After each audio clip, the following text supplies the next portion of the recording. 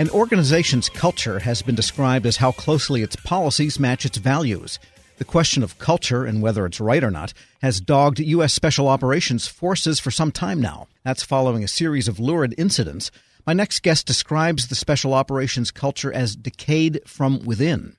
Andrew Milburn is the former commander of the Marine Raider Regiment and Combined Special Operations Task Force Iraq, and he joins me now. Mr. Milburn, good to have you on. Good to be here. How are you this morning? And in War on the Rocks, you have written about this issue in some detail. What do you mean decayed from within? Because having been active duty, I know how we used to roll our eyes when some retired guy would come along and lay out prescriptions. So I'm quite careful in my article, although I say, it appears to be decayed from within. I'm quite careful to say that, this situation has accumulated over a period of time and that there are no silver bullets. So getting back to your point, what do I mean by decayed from within? I think when you look at the string of incidents that we've had, in my article, I give a snapshot over a period of maybe 18 months, one incident after another, we're not talking about things like an elevated level of driving under the influence or, what we in the Marine Corps call liberty incidents, drunken brawls or stuff like that. We're talking things like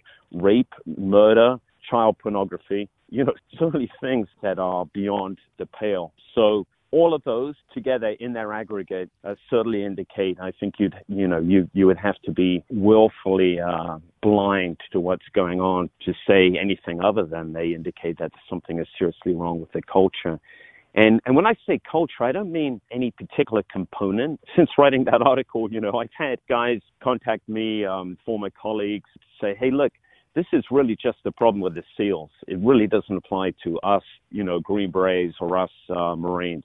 But I've got to say you look at the incidents, they apply across the board. And again, the level of incidents themselves indicates that this is not something that can simply be attributed to frequent deployments or accumulated combat stress.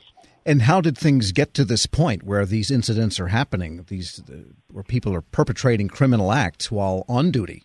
That's a great question. I don't have an absolute answer for you. I think because of the nature of the incidents themselves, what I've touched on in the article is that you can't simply blame these things on repeated deployments, as I've heard time and time again. Maybe you could attribute lower level breaches of discipline, but not murder, not rape, child pornography. Those aren't things that pop up because someone has had to deploy too many times. What they indicate, perhaps, is that we have let the wrong people into our community. One other point, Tom, on this, the argument that this is simply a result of us being at war for 18 years. My father and his generation were Second World War veterans. And, you think what those guys went through, regardless of service, regardless of nationality, serving, regardless of theater. My father's from the UK, so for him it was 6 years of war and really intense combat for a period of 6 years. And you think that experience was replicated for millions and millions of young men around the world. And so to follow that argument that what we're seeing now is a result of sustained combat, then, the 50s in Europe and the United States you would have thought just an anarchic time with all these guys running around with their combat experiences and, having lost any ethical foundation as a result. And of course, that wasn't the case. So the reason why I'm emphasizing these points is I think it's a dangerous argument and it runs counter to our ethos as in the military, especially in the SOF community, to start excusing guys for this kind of behavior because we say, hey, they've been sent into combat one too many times. We're speaking with Andrew Milburn. He's the former commander of the Marine Raider Regiment and Combined Special Operations Task Force Iraq. To get back to some level of where this is not happening, I guess to improve the culture, you mentioned the people you let in or that are let into special operations to the SOF. How does that work? All of the special operations components pay a great deal of attention to their assessment and selection. However, one of the hardest parts to assess is the moral aspect, moral resilience, ethical behavior. You can test mental resilience as far as mental toughness. You can certainly test physical fitness, physical resilience, but exposing guys to ethical dilemmas during the assessment and selection and training, it does happen. But I think clearly, across the board, and when I say we, I'm talking collectively, although I'm now retired, I still, obviously I feel like I'm part of this problem looking for a solution. I think we need to find a way to be able to test people's ethical boundaries during assessment and selection. No easy task. And what about the current commanders and leaders? What can they do right now, perhaps, to foster a better culture? I've got to say that behind the scenes and not well publicized, they're working very hard to try and fix things. My background is obviously, as you know, as a Marine, but I'd like to applaud, for instance, Admiral Green at NSW. I mean, look at the things that he has been trying to do has been doing within the SEAL community to get things back on track. So again, I'm not for a moment pretending to be an expert from outside advising commanders on things that haven't occurred to them, but the point here, Tom, is that it's once the culture has gone awry the way it has, it is a really tough job to get it back on track. And that's why, in my article, I say there are no silver bullets, but here are some ground rules that if you ignore them, you can guarantee failure. So, in other words, some part of this is simply adhering to the ground rules that exist now for proper conduct and deportment. No, yes, certainly. But what I mean by ground rules are ground rules for changing a culture. And what I talk about in the article is that understanding who controls the reins of power of that culture, who are the culture brokers within an organization. And within the military, especially within the SOF community, those guys are typically the NCOs and senior NCOs, guys with 10 or more years of experience under their belt. You've got to get them on side and understand how they have to participate in the process. They have to believe that fixing the culture benefits them. And by that, I don't mean that these guys have totally gone astray, but I'll give you, by any means. But I'll just give you a couple of examples. So, for instance, recently in Iraq, well-publicized, a SEAL platoon was sent back to the United States for drinking incidents that culminated in one case in a allegation of sexual assault.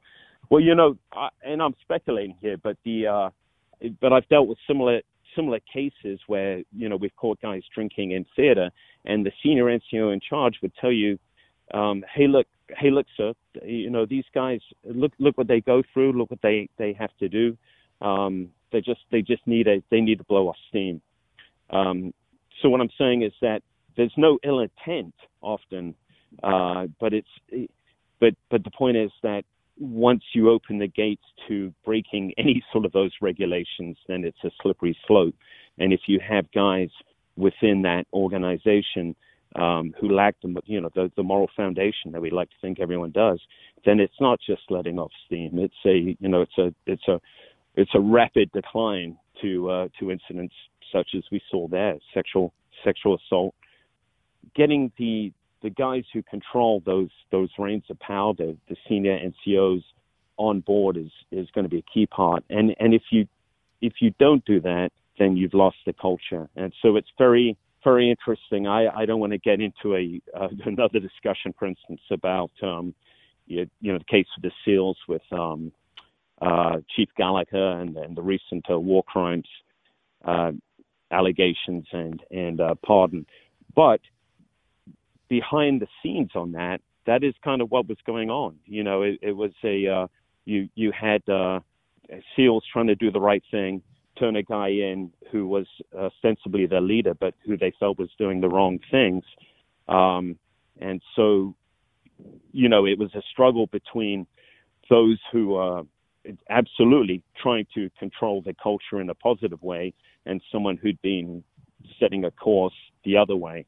So, it's kind of just a single example of what I was talking about. Got it. And finally, do you feel that the cultural fall-off and the incidents like this affect national security and the effectiveness militarily of special operations?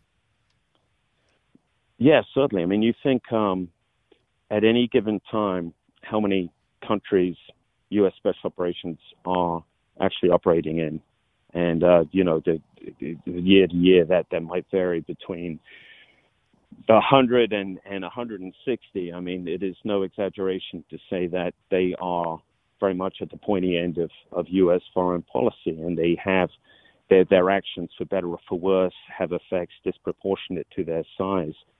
And so, yes, I mean, if you have guys who are off the rails and doing things, committing crimes, absolutely, that threatens to undermine U.S. foreign policy. It's a serious issue.